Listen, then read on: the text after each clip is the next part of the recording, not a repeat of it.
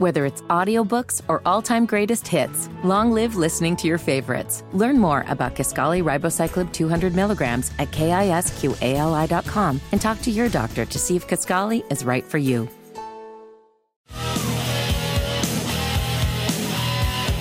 Minutes away from 10, you're listening to Kendall and Casey on 93 WIBC. So Donald Trump sat down on Sunday Morning Futures on Fox News and had a long conversation with Maria. One of the things that they discussed while he was there was vice president candidates, and he was name dropping a few. He mentioned Tim Scott, and he also mentioned Kristi Noem. I watched him in the last week defending me and sticking up for me and fighting for me. I said, man, you're a much better person for me than you are for yourself, because for himself he was low key.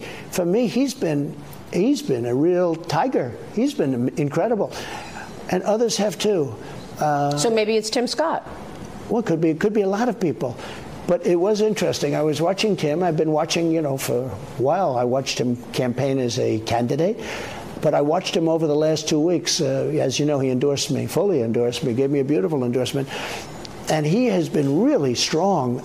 Kristi Noem has been incredible fighting for me. She said I'd never run against him because I can't beat him. That was a very nice thing to say. What was the story that your team reached out to RFK Jr.? It's a false story. No, it's a false story. You never reached out to RFK Jr.? I like him a lot. Nope, never happened.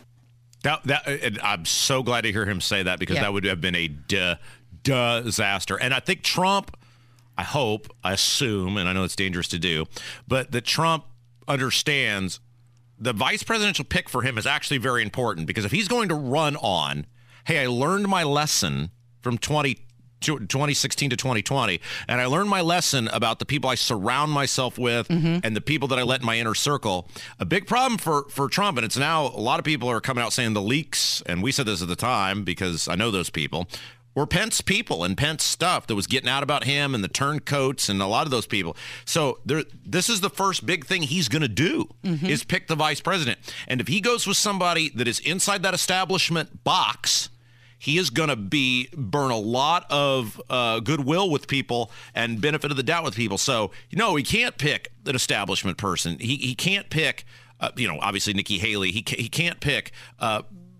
someone who is an actual liberal like Robert F. Kennedy Jr. He's got to pick a reliable conservative that the base will see is outside the mainstream enough that will appease the his core group of voters. So it doesn't matter what state these people are from. Like, he mentioned Tim Scott, South Carolina, and then Kristi Noem, South Dakota.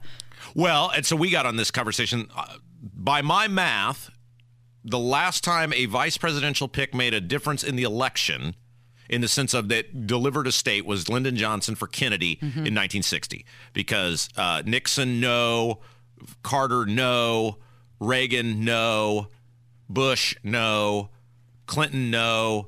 Bush, no. Bush again. Boy, how many Bushes? Obama, no. Trump, no. So you have to go back to 1960. I think maybe that ship has sailed, where maybe if you had some super popular in-state governor in a swing state, maybe. But I just think that ship has sailed. And so you've got to get the best person who can articulate and fight for you and your vision. Who best fights for and articulates my vision for the country? Well, he was asked what his criteria is when he considers somebody, and this is what he said. When will you announce who your VP is?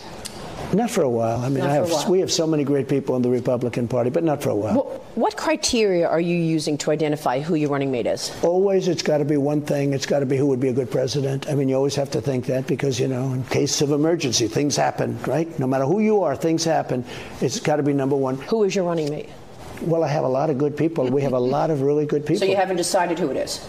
I have a lot of good ideas, but I haven't. And there's no reason to do that quickly. So you haven't told that person, you're my person? I speak to everybody.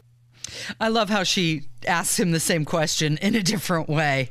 But I wonder if that is something that Joe Biden considered when he selected. Well, no, he made it very clear. Mate. He picked her because she's black and a woman. I mean, He made very, very clear that's what he was going to do and why he did it. And look at what the quality you get when you pick based on that. The reality is he could have picked many women who are also black who had been very qualified.